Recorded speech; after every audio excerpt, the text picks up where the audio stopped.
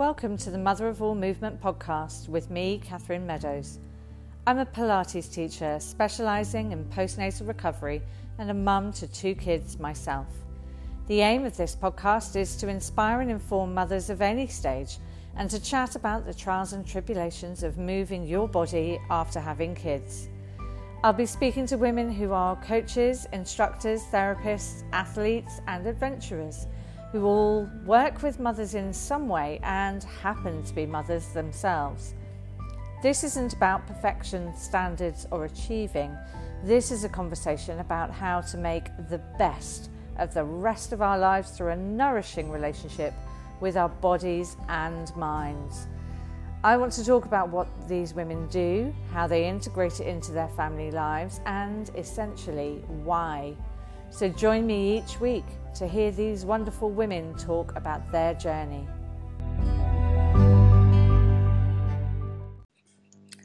Welcome to the Mother of All Movement podcast, and this week I am very pleased to be joined by Dr. Juliet McGrattan. She is a former GP, a mother of 3, and she now works for Public Health England as a champion of physical activity in the northwest of England. Juliet's also the resident health expert for Women's Running magazine and UK Run Chat. She's also the Women's Health Lead and Master Coach for the 261 Fearless International Network, which was set up by running legend Catherine Schweitzer. She also wrote the book Sorted, The Active Women's Guide to Health, which won first prize in the British Medical Association Medical Book Awards this year. Juliet also happens to be a friend of 2 of the brilliant women I've already interviewed. Jo Mosley from episode 4, who she knows through the 261 network, and Moira O'Sullivan from episode 14, who I think you know because of a mutual love of each other's work. Is that right? That's absolutely true, yeah. So welcome, Juliet. Thanks so much for joining us today. Thank you. It's really nice to be here speaking to you. Great. So can you please introduce yourself, like where you are and your family life? Certainly, yeah. So I'm Juliet and I'm originally from Kent, but I've managed to find my home in the northwest of England.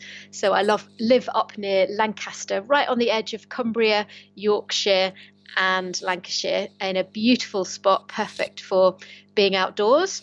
I'm a busy working mum of 3 children, have a husband who is also a medic, and I have a crazy dog who likes to come running with me and may well join in this chat later. That's fine. We love the dogs. Okay, so you were a GP for 16 years. So can you tell us about why you went from working GP to the way that you work now, and why the change and where that came from? Yeah, sure. So I enjoyed being a GP. As I say, I was a GP for 16 years. But as I was working and seeing patients all the time, and I developed my own love of exercise and could really see the power that it had to improve my own health, both physically and mentally. And I became very passionate about sharing that with my patients because I could see how those simple changes could really have a big effect on their health and their risk of disease and the treatment of diseases that they currently had. And I also discovered that I really liked writing. I used to write when I was at school. I kept a journal, but I was never any good at the English. I mean, I got my GCSE, but it wasn't stunning. And I really started to develop this love of writing about physical activity. And that's when I started my role writing with Women's Running, doing health question and answers and things for them. And that side, I then began blogging, and that kind of was all working really well alongside my general practice work. But I became so passionate about it that it was just one of those times in life when I thought, what do I really want to be doing? And I could see that I could have this opportunity to use all my medical knowledge, but in a slightly different way, and use my role as a writer, as a runner, to try to help people kind of overcome their barriers to activity and improve their health that way. So actually, eventually I was just doing too much, to be quite honest, Yeah. you know, and something had to give. And when I looked at the bigger picture, I looked at my life, I had to be very brave and think, right, what do you really want to do? And I decided to then make that leap away from traditional everyday seeing patients in general practice. So some may call me crazy, others, the majority of people have just said, good on you, you know, follow what your interests are and what you really want to do to be happy and fulfilled in life. So that's kind of how it came about, really. And I think I read somewhere that you weren't particularly into running and fitness, like pre having kids. It's something that sort of came up more after you'd had your third. Is that right? Yeah, so I mean, I danced as a child from kind of 3 till 18. Dance was my absolute passion, and I enjoyed, you know, doing a bit of walking, and I went on some skiing holidays, and I generally liked being active in some respect. But I think when I went to university and then through my junior doctor years and then having children, I just didn't prioritize it. And it wasn't till after my third child that I suddenly thought, you have to do something about this. You know, I just wanted to feel well and healthy and fit. And that after my third baby was like, right, let's do it.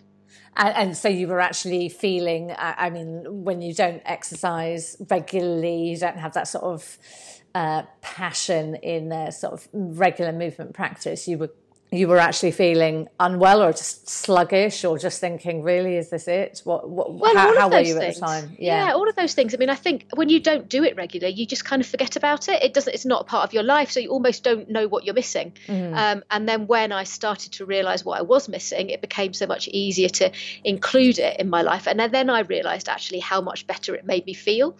So I probably needed somebody at the time to say, look, you would feel so much better if, even though I was a doctor and I kind of should automatically know that, I needed to experience it myself to then really make it part of my everyday life. And I think that thing of I was a doctor, I should have, I think that almost goes for everybody, really, because I think there isn't a single person in the world who doesn't know that, I know, eating more fruit and veg, taking more exercise are going to be healthier for you than not choosing both of those paths. But it's finding that thing that pushes us to do it for the first time and maintain doing it. What gives us the motivation? And that really, for me, is the key. What motivates you, and what motivates one person is completely different to what motivates another. And what motivates you on one day might not be the thing that motivates you the next day either. Yeah. And I think unless you can find something that you enjoy and that's fun, it's incredibly hard to be motivated when you just think of exercise as something you must do and as something to tick off your list.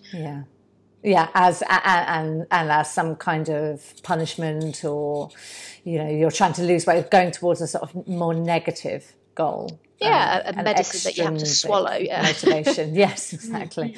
And so for you, what was the motivation for you to start running rather than anything else? I think in the very early days, right at the beginning, when I'd watched the local village 10K and seen the runners crossing the finish line, and I do like to set myself challenges. I've always been that way, and I think I just thought, I want to do that. I want to finish that. I want to prove to myself that I can run that. It's very hilly, difficult 10K, and I think that initially was my motivator, having that goal. But actually, as I started learning to run and getting better at it, it really became the mental benefits that kept me going out, because I had 3 children. I was working. I mean, they were all preschool at that point, and actually it was just having 20 minutes away from everybody, purely on my own, without anyone going, "Mummy, mummy," or and that was my motivator to start with. It was literally just a bit of peace and quiet. And I hear that so often from my clients, like, "Oh, I really want to get running, because I just need to be able to step out the door without having to push a pram, pull a scooter, be pulled behind me." And it's the easiest thing to do, really, isn't it? It is. And during those times was actually when I feel like I started to rediscover myself, because you do lose yourself amongst all of that. And it was during those runs on my own that I actually allowed myself a bit of time to think about what I wanted and what I enjoyed and who I was. And it sounds heavy, but gradually over time, those little precious moments are responsible for so much of what's happening now in my life. So absolutely. I mean, I was listening to a podcast episode of Dr. Chatterjee's with Vassos Alexander, the Radio 2 sports presenter, and he was talking about his where he got his love of running, which is fairly recent from.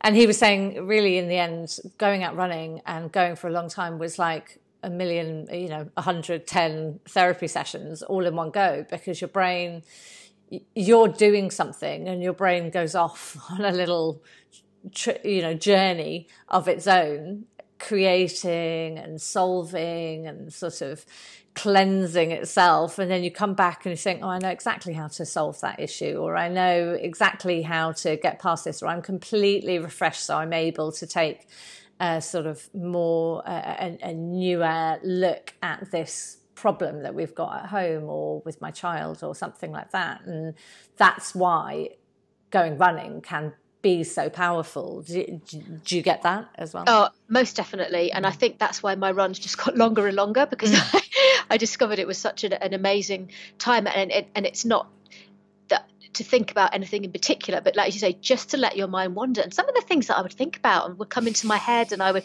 would be, totally bizarre sometimes, but also, problem solving, deciding not just what to have for tea, but I might write a book, and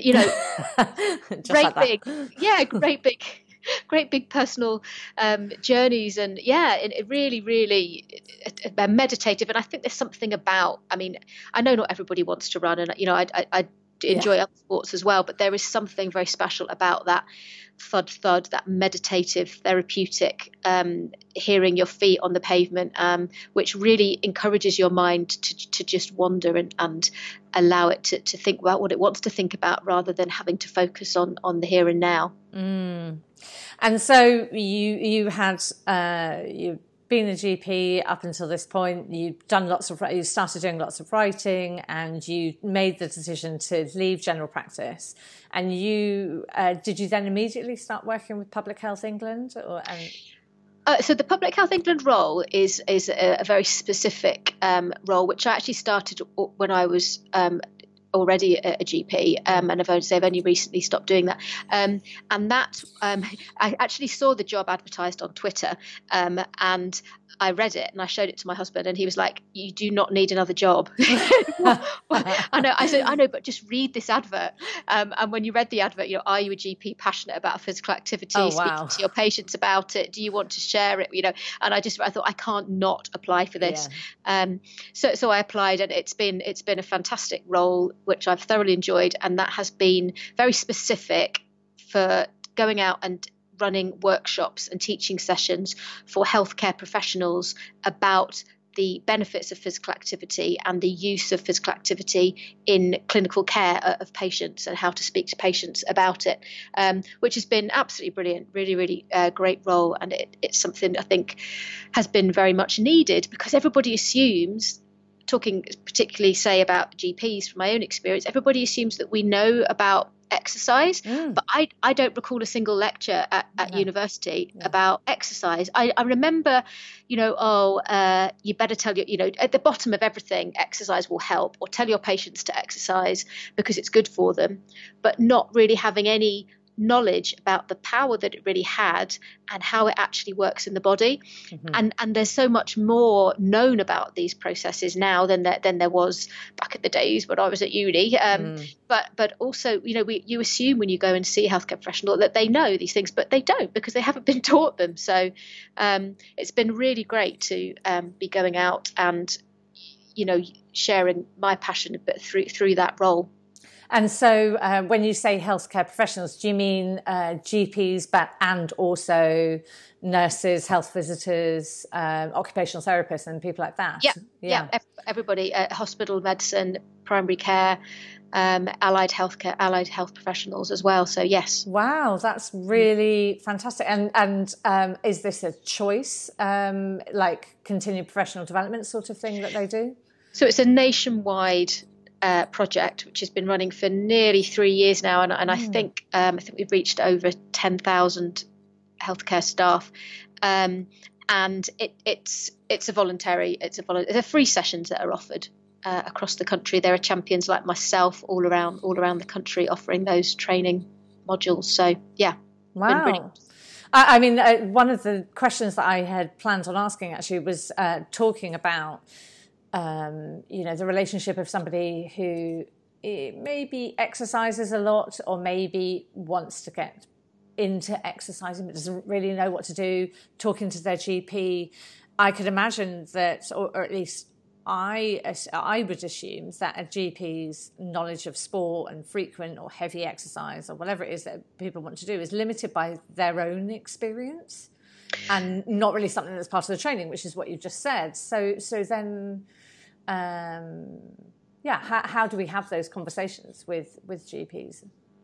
Yeah, I think that's very true. I mean, there are a lot of GPs out there who do know a lot about sports and exercise medicine, and some of it is dependent on your own experience, your own interest in a particular area. I think you would be hard pushed to find any GP who wouldn't tell you that doing exercise was a good thing. But I mean, I know from my own experience, before I developed this interest, my knowledge was very limited. So I would never be afraid to say to somebody that, well, I don't know, but I could find out. But I've always been more than happy to have conversations that help to encourage people to be active, whatever their abilities, because we know that even if you can just do something, it's better than doing nothing.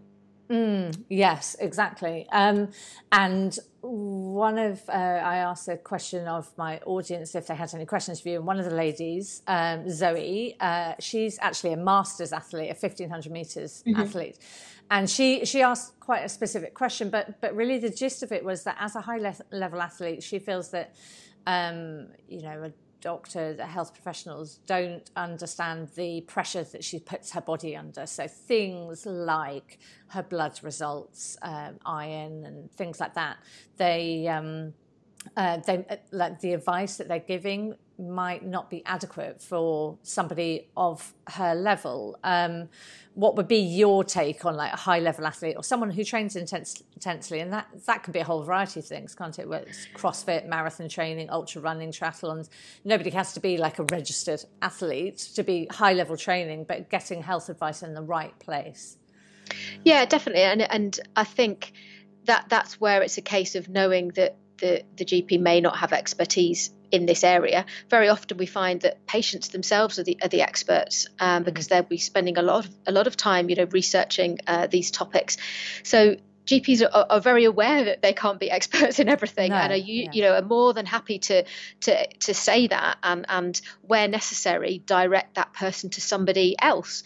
And there are GPs who have special interests in sports and exercise medicine, and those kind of questions at high level, which I wouldn't be able to answer necessarily either. There will be somebody who can. So it's a case of the GP helping you find the right person to answer those questions. But also, just understanding the remit of a GP. And I think sometimes it's you're afraid.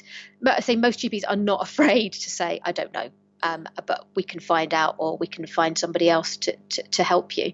Absolutely. And it is always amazing that you think that a GP can get, 100 different questions in a day of every single aspect of medicine and still be expected to know the answer to every single one of them. It's quite incredible, really, isn't it? We really do expect a lot.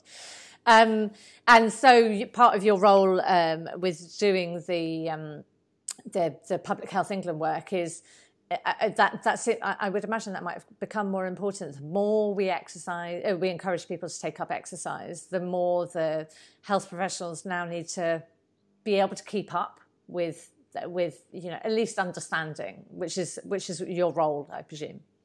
Yes, I mean that role is very specific to try and encourage conversations. It's to try and encourage healthcare workers to just say, do you know what? It would be a really good idea if you could start doing some exercise, because everybody's constrained by time and you can't be somebody's personal trainer. So actually just to raise the issue and signpost them, because do you know what? There's so much going on in the community now to increase activity levels. There are some amazing projects and work going on in everybody's local areas.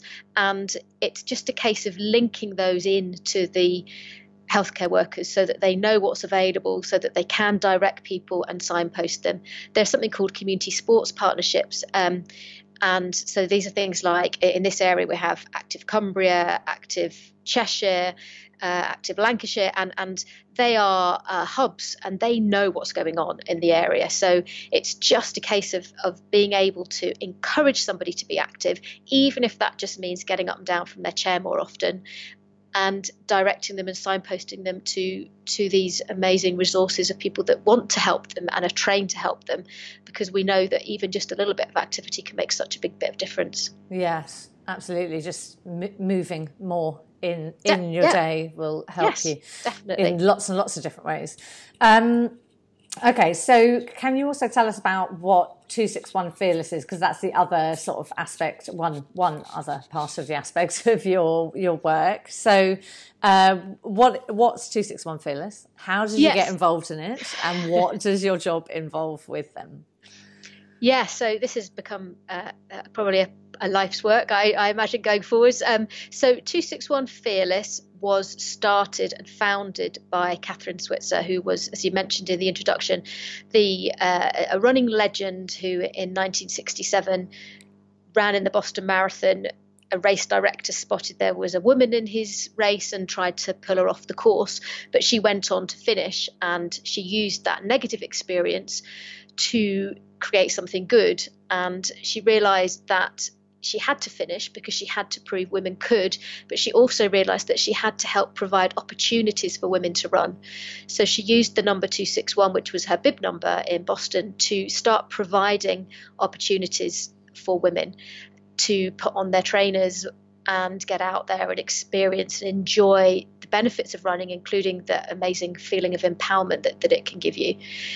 And the epicenter really of the 261 Fearless network now is running clubs. But these are running clubs with a bit of a difference. They're completely non-competitive. So you don't train for races. It's not about distance or pace. It's purely about social running, women coming together from a local community once a week for an hour to have fun, to meet each other, to enjoy running together, but also to learn about women's running and women's specific training to help them run healthily so they don't become injured, and really just to create a supportive network in local clubs, but also with an amazing ability to connect with women all over the world from different countries and different backgrounds. So it's something I feel very, very passionate about. I became involved in it through a friend actually who knew Catherine. And Catherine was coming to England, and she said, can you find me some women who are interested in and passionate about running for women? And my name was put forward. And I just got an email, having just finished Catherine's book, which I'd read as an inspiring read before my first marathon, and thought this was an incredible story and how grateful I was to be standing even on the start line of the marathon. To get an email saying, would you like to spend the weekend with Catherine Switzer learning about women's running? And I was like, yes, please. Wow. And that was, I think, 4 years ago now. Or is it? I can't remember. I lose track of time. It could be nearly 5. So from that, I became involved in it on the global picture. I help train the coaches, and I kind of in charge of the women's health curriculum.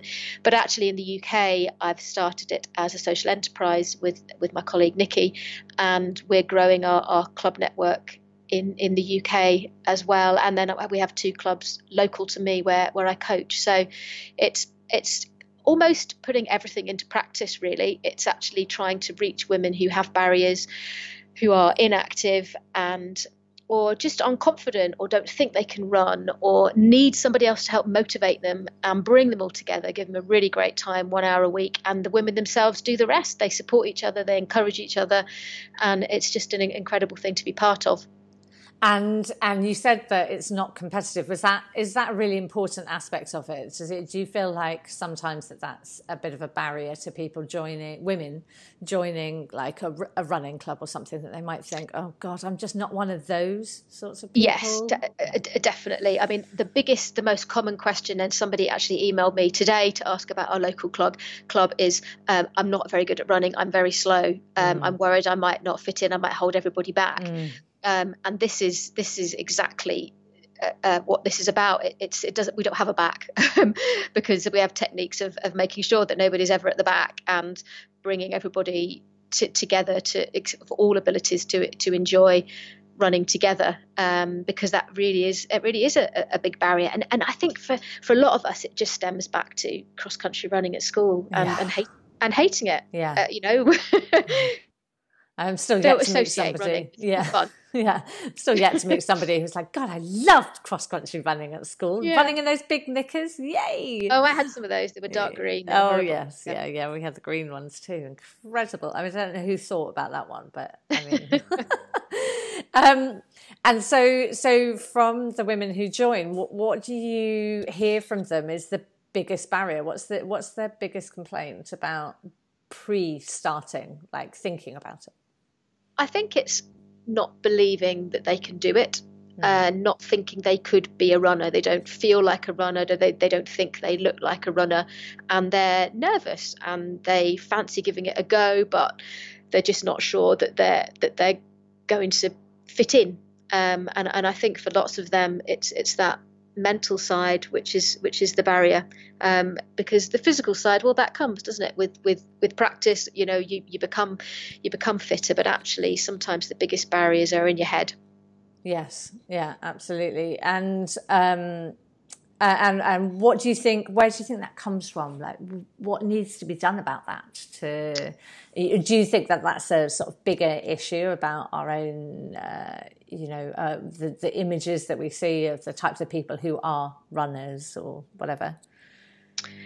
I think it's complex, really. I think there's personal levels, personal insecurities, but there are the wider aspects of feeling judged by others. And for some women, they just don't want to be seen running because they think that people will look at them and think they look stupid, or that they shouldn't be running, or that they're going to get comments. And unfortunately, some people still do get those kind of comments, which is a problem in society, really. So I think actually helping these women to feel proud that actually what they're doing is amazing, but it's also normal, and that it's absolutely fine to just go out and run along the streets and not care what anybody thinks about you. And that's where the safety in numbers, and that's where joining a group of others really is very powerful, because somehow there is safety in numbers, and then women become more confident, and then they're quite happy to be seen running in public, and that has a knock-on effect to society, I think. And what about mothers, like really specifically? Do you hear something, anything different from them about the challenges they face? As a mum? Yeah, in comparison to, I don't know, somebody who's either later on or pre-having kids. Definitely, in the sense that they often feel very pulled in all directions, and so something like going and joining a running club will seem like a luxury, and they would put that at the bottom of their list because they're so busy doing everything else. So I think sometimes the barriers of time and juggling can be bigger. Don't get me wrong, there are plenty of people who aren't mums who are, struggling and pulled in all directions with family issues and work and things. But we do see a lot of women who find it hard to prioritise that time for themselves. And physically as well, there are barriers. Sometimes, childbirth, it's pretty tough on your body. I've noticed that. It does give you issues. So I know that so many women have pelvic floor issues. They might have some stress incontinence and leak urine when they run, and they've just kind of lost that. It's a feeling of loss of control, I guess. Of you kind of lose what your body was, and you become less confident about it. So actually, being able to help those women and regain that proudness, that pride, that's the word I'm looking for, that pride, what their body can do is really satisfying.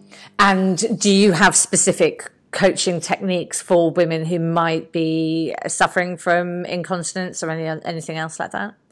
So all our coaches are trained specifically in women's health, but they're not women's health physios, etc. But they would know what to ask and to direct their members to people locally who could help them. We do women's specific training in the sense that we're looking at how the women's body is different to the men's body, and what exercises and things would be good generally for women to do alongside their running to help them prevent injury, but also for those women's health topics like stress incontinence, to know that there are people out there that can help these women. That's so important, even just the ability to be able to see something. And when somebody says, or sometimes women are embarrassed to say anything, and when having a coach that's able to potentially recognise that there might be an issue, looking at posture, looking at the way somebody reacts to something, how often they go to the toilet around a run, maybe giving them a sort of, by the way, is there anything, and then being able to signpost them to exactly where the right person, where they could get help. That's so powerful, rather than just saying, you'll be all right, just keep running, or, it's interesting what comes out actually when you put women in a women's only environment. It's a bit like a girls' night out. You would say something that you wouldn't say in a mixed group on a girls' night out, wouldn't you? And that's actually because people think, well, why do you need a women only running club? But these are some of the many reasons, and the things that women will say in that group are very different. And we'll do star jumps and somebody will say, I can't do that because I'm going to pee myself, and everybody will have a bit of a chuckle, but then actually that's your opportunity to say, oh well, do you know what, actually you could go and see women's health physio. And so these kind of pointers are there, and it's great to be able to try and dispel some of those myths and talk about some of the more taboo topics. Yeah, absolutely. And I guess that might now bring us round to your book, because in your book you discuss absolutely everything to do with exercising, anything from your starting periods, exercising with your period, pregnancy, menopause, and all the way through to things like common injuries and illnesses, and also how to find motivation to keep regularly exercising, which is a real vast range of topics, which I guess is from your sort of GP thing. You have a vast knowledge of everything. But why did you find it important? Why did you want to write the book? So I wasn't one of those people who'd always wanted to write a book. I have to be honest about that. But it became a natural progression from the writing work that I was doing, and the encouragement of one of the editor at the time of Women's Running magazine saying, you should write a book. And I think it's because I thought I could never write a book. I don't have how would I ever write a book? But actually for someone to say you should do it, and for me to think, I think I was out on a long run. I'm going to do that. And I think I just really wanted to continue all those conversations that I maybe started with patients, or those conversations that I would like to have the time to have with patients, but also reach those women who wouldn't even come to the GP to talk about those things because maybe they didn't see it as important, or maybe they were too embarrassed to be able to say, look, there are things you can try, there are things you can do, you're not the only one struggling with this, and you know what, if you can get on top of these issues, then it will stop you being inactive, or you'll be able to carry on and enjoy an active life. So it became kind of a natural progression of just wanting to put everything that I'd gained over time speaking to patients, but also with running groups and things, to actually down on paper to be useful to other people, really. And I guess that's what it is. That's what, I got it, had a good flick through, read through, pausing now and then, taking a look at each chapter, looking at the case studies and things like that. And now it's like, it's a manual, I guess. It's I've got that issue. I wonder what what I should do. Read that first, then go and ask your in-person GP. Gives you more confidence to go, oh, yes, I do recognise those symptoms. I should now go and check. And then your case studies was so important, so useful as well to show a really practical side. Why did you want to do the case studies? I just thought that was so important. And, I was actually overwhelmed at how many women were happy to share really quite personal things in a bid to help other women become active, because they all feel the benefits themselves. Yeah. I wanted it to be really practical, like you say, and useful, almost like a reference book. It's not really a cover to cover read, although I know plenty of people that have read it cover to cover, but more of something to have on the shelf when something crops up. You can have a look. What can I try? Do I need to see the doctor? And then to have those backup of those women actually being encouraging and saying, you know what, I was there, that happened to me, and look at me now, I'm fine.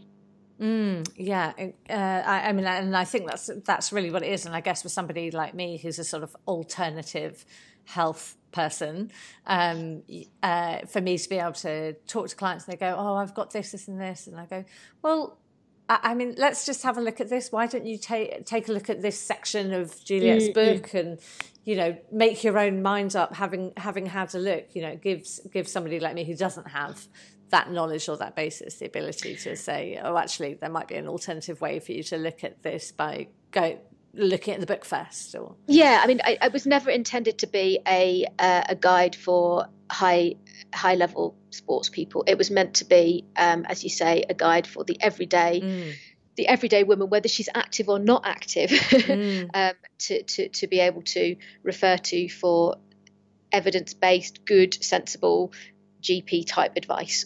Yeah. So I was really happy that I have managed to do it. Yeah, well done. I mean, it's also a really lovely looking book as well. It's quite fun, lots of pictures, really nice diagrams, loads of colours. It comes across really nicely. So it's like a nice book to pick up and hold. It doesn't feel like a medical reference. Yeah, book. That was really important to me. And also that everybody's busy, and nobody's got time to read very much. So just to be able to have it, I kind of split it up into small sections. So you could read a box, while you were making a cup of tea, and then put it down, and then you wouldn't have to pick up where you left off. Yes, yeah, exactly. And so the other part of your work is working for Women's Running and the UK Run Chat, so online magazine and things. Is that's a Q&A sort of thing on both counts, is it? Yeah, so I'm kind of expanding my writing portfolio, if you like, and I now am health expert for Slim Fit and Healthy magazine, which is a really great e-magazine as well. So it's just the opportunity again to just use my knowledge in different ways. So yeah, reader questions or health features, and it's varied, and I really enjoy all of those opportunities to write. And what kind of questions do you get asked? And do you get asked all sorts of really silly ones? Or do people always say, oh, this is a really silly question, but, or, what sort of things do you get asked most frequently?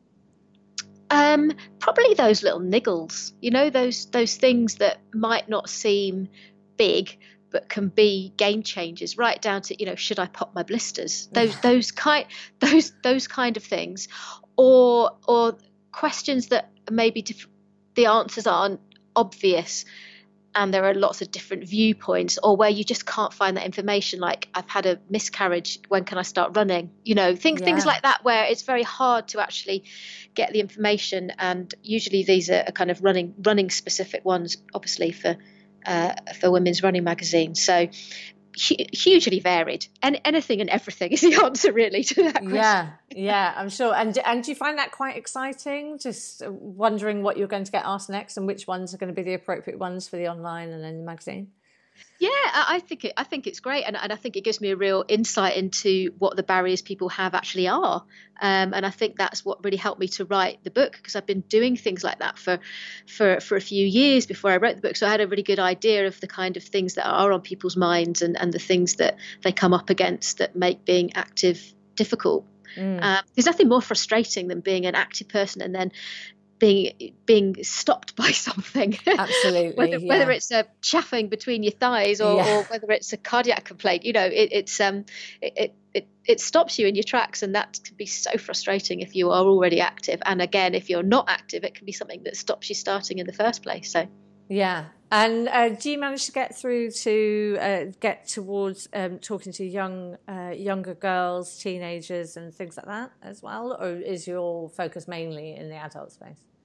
My focus has mainly been in the adult space, really. But what's really wonderful about the work I'm doing with women, particularly say through 261, is the impact that it's then having on their families, and how the younger girls, particularly in the family, already feel that they're part of it, even though they can't come along to the clubs, and they're producing these amazing role models for girls and boys in a family to see that exercise is normal and is can be part of everyday life.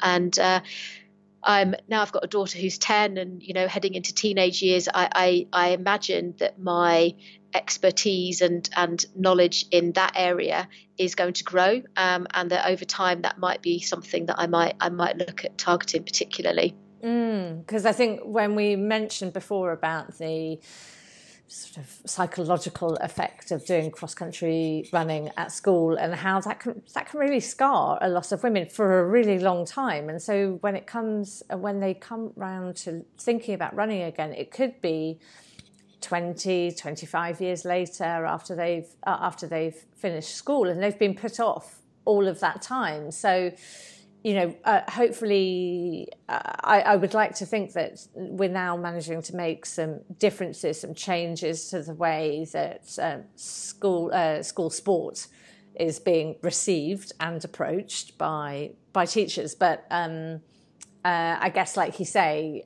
it sort of filters down through the family, which is a really powerful thing as well.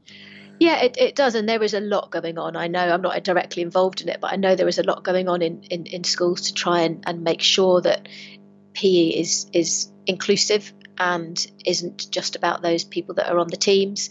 I know at my daughter's school, for example, we've got the Daily Mile, so right back down to that primary school level, and it's great, and what's really great about it is that the teachers do it with them, and actually it's done in the morning, and we have loads of parents that drop off and stay and do the mile and then go home. So I think it is all about just creating that belief that it's, as I say, it's normal, and it should be part of what you do, as well as brushing your teeth. And also it can be fun, and you can do the Daily Mile and you can chat to all your mates, and it's great.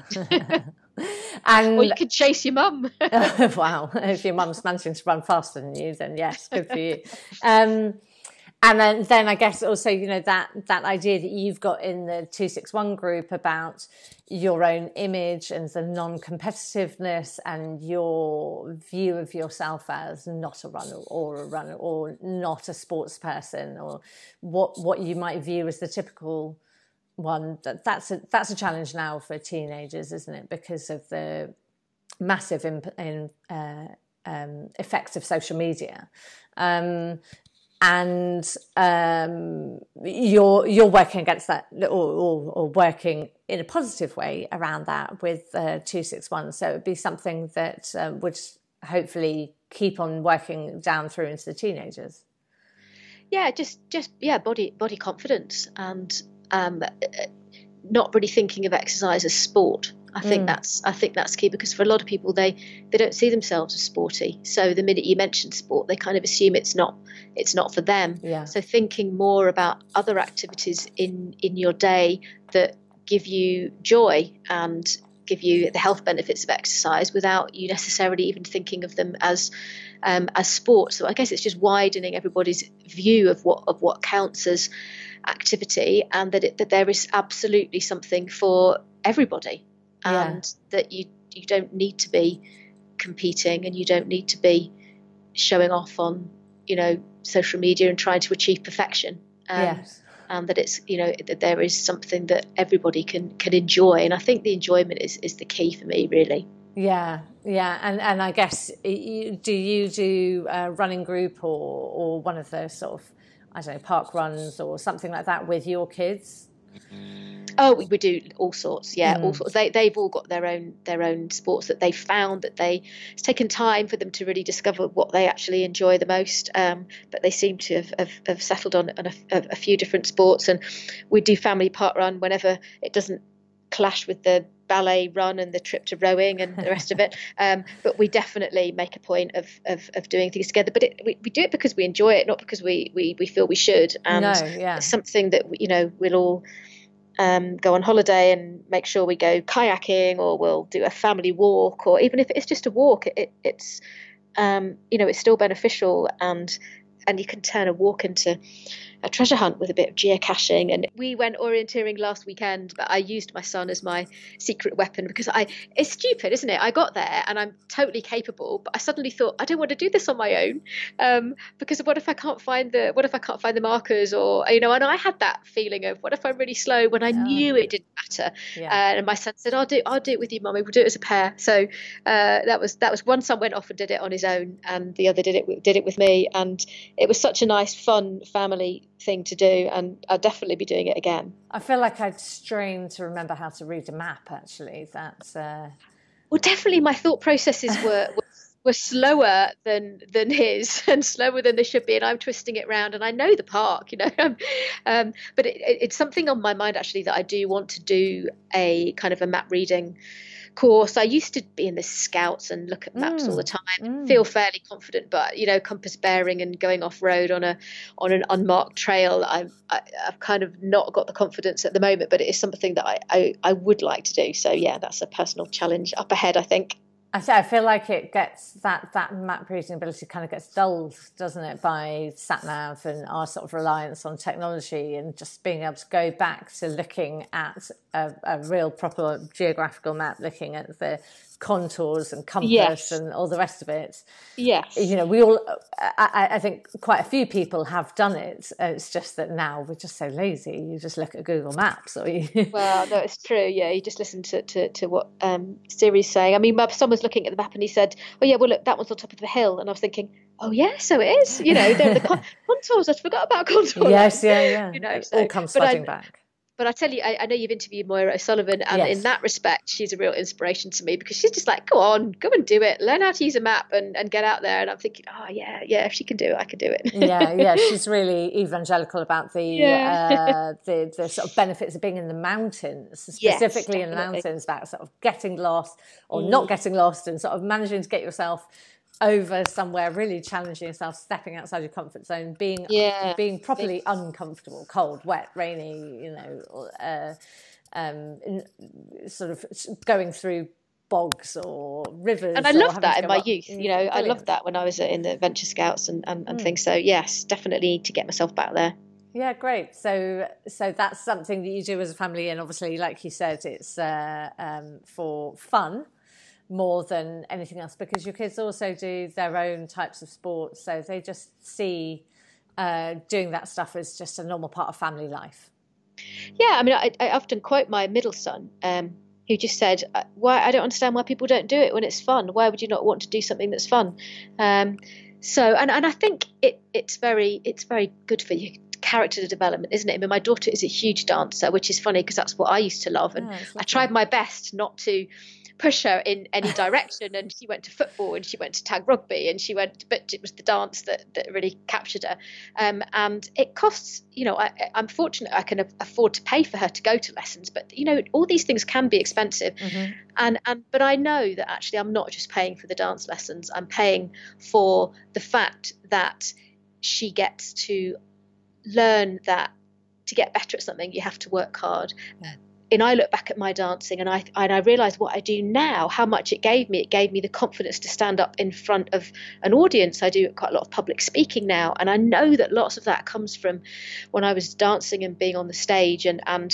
So I can see that the benefits it's giving her are not purely physical and mental health. It's actually kind of character development. So I'm really glad that they all have found things that they enjoy, that they can learn how to work as a team, that they can develop self-confidence. And there's so much more to sport than getting your heart rate up.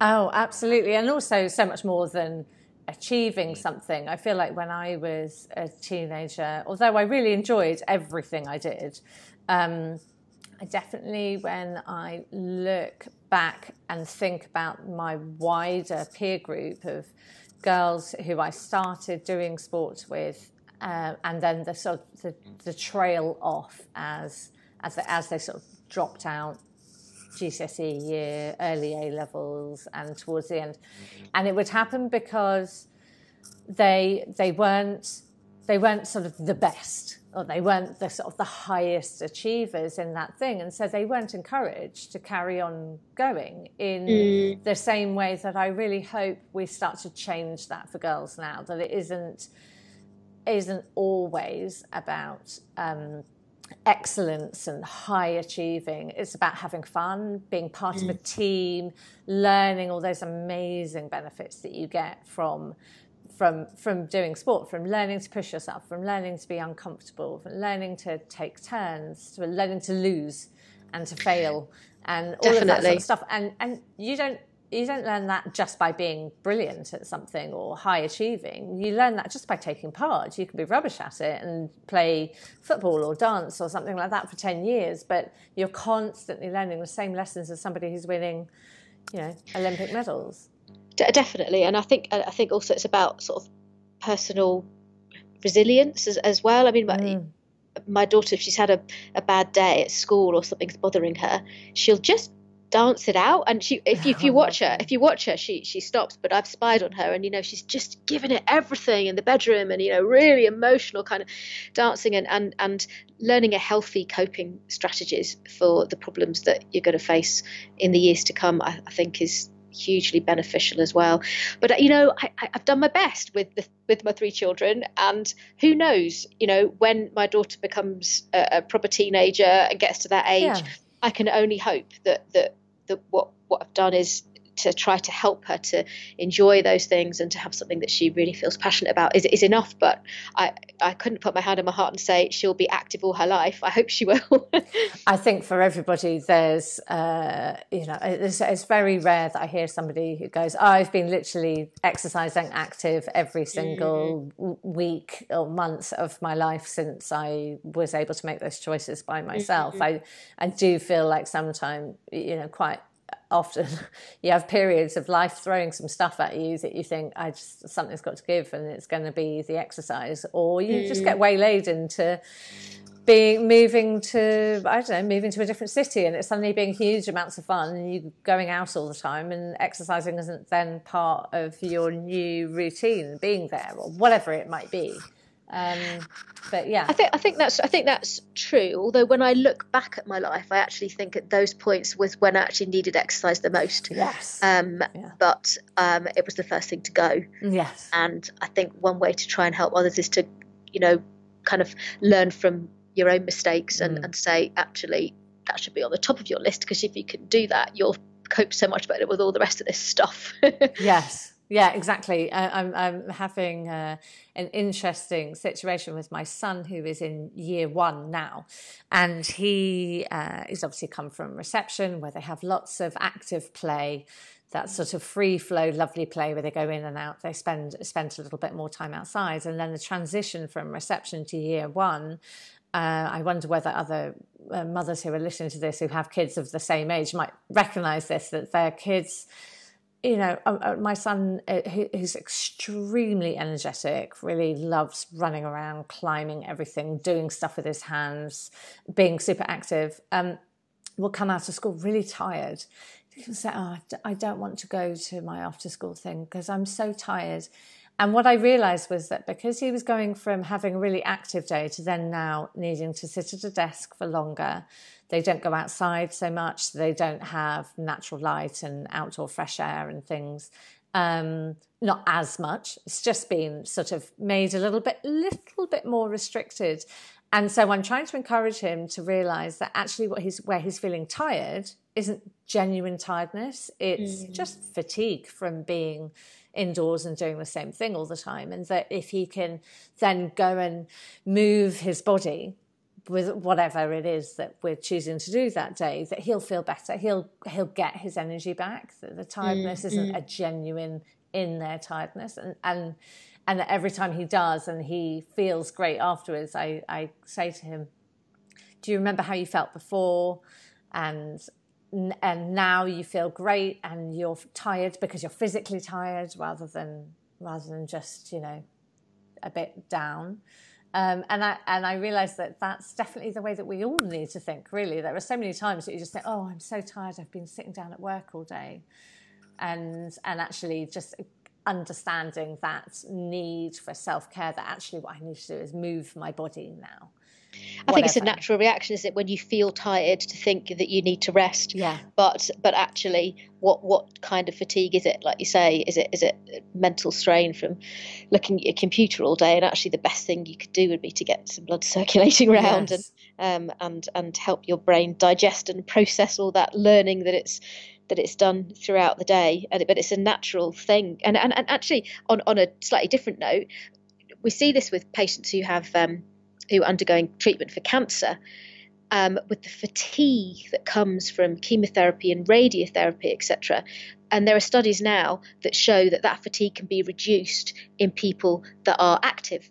So whilst the temptation is to say, well, you need to rest because you need to fight the disease, actually tolerance of treatment and sometimes survival rates are better in people that can be active. So it's almost going against the body's natural desire to want to rest. Yes. But it can create energy. If only we could bottle that feeling that you have after you've moved and exercised, especially if you've resisted it and gone, oh, I just don't really feel like it. And then you go for a walk, a run, I don't know, go to the gym, go to your Pilates class, yoga, whatever it is, sit there and breathe, go and stand outside and do a load of, sun salutations, whatever it is. Just being able to bottle that feeling afterwards would transform the world, wouldn't it? If you could just go, yes, I think we'd be multi-millionaires, Catherine, on our desert islands. I'll be working on it now then, yeah.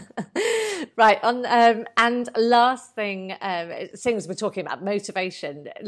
Tell us where you get your motivation and inspiration from, Juliet. Oh, well, let me think about this. Lots of different places. I generally, in terms of running, I generally need to have a goal. I need something to get me out, because even though I know that I'm going to get that wonderful feeling afterwards, I do need something to give me a bit of a boot.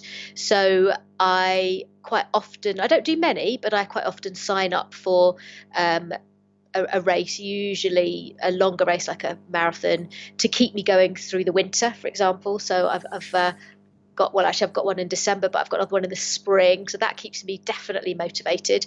My friends, those running friends who say, okay, I'll meet you at 9:00, whatever the weather's like, then you have to do it. They give me a lot of motivation. My Friday running club, meeting up with those women from 261, is a lovely boost of motivation every Friday. And also that desire to just be out in nature and to just have my own headspace and thinking time, particularly if there's problems, like you say, that I'm trying to solve, then that will give me motivation. And I'm inspired by so many things. I do like social media for that aspect. Just seeing that somebody that you follow has been out and gone and done it is just enough sometimes to just make you go, yes, right, come on, I'm going. As well as inspirational characters from history, and Catherine Switz is a big inspiration to me.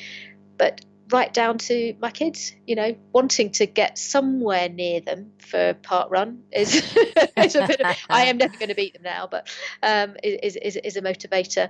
So lots and lots of different areas, and I think having those multifaceted motivational things actually means that every day there's probably something that's going to work for me. Yeah, that's so good. Yes, exactly. And we do need different things on different days, right? You can't have the same thing that's always going to drive you out the door. So, and what do you hope to inspire in other people, the women that you come into contact with, or your family, or whatever? I'd like to think that I could maybe inspire people to just have a go, and to find whatever it is. It's hard when you're a runner because you become really running focused, and everybody talks about running and thinks running. And running, there is much more to life than running. So my idea really would be just to inspire people to find something that they can do, that they enjoy, that they want to do, that makes them feel, kind of lights their fire. Think back to what you used to enjoy when you were a child, because if it lit your fire then, it probably will again. And to just realise that there's so much to gain from just having a go and getting out there, and see how it makes you feel. And there's a whole world of excitement and opportunities and joy just ready to be grabbed onto. So please don't miss it. Yeah, and that's such a lovely thing. Don't miss it. Don't get to the end and just not have experienced all this wonder. Yes, that's a really good point. Well, thank you so much, Juliet. It's been really, really informative, as we'd expect from a GP and somebody who does that, and super interesting to hear about the way you're working now. I feel like that's a really positive step for so many people that's going to affect, and also lovely to hear about the brilliance of the 261 group, and I will put up links to the things that we've talked about in the show notes, so that people can find out a little bit more about the areas that you work in. So yes, thank you so much, and thanks for taking time out of your day to chat to us. It's been lovely. Thank you very much. I'm sure we could probably chat for another hour. Oh, I know. I do feel like that quite a lot. I'm like, okay, just stay on the line, and I'm gonna. Thank you so much. No problem, Juliet. Okay, bye.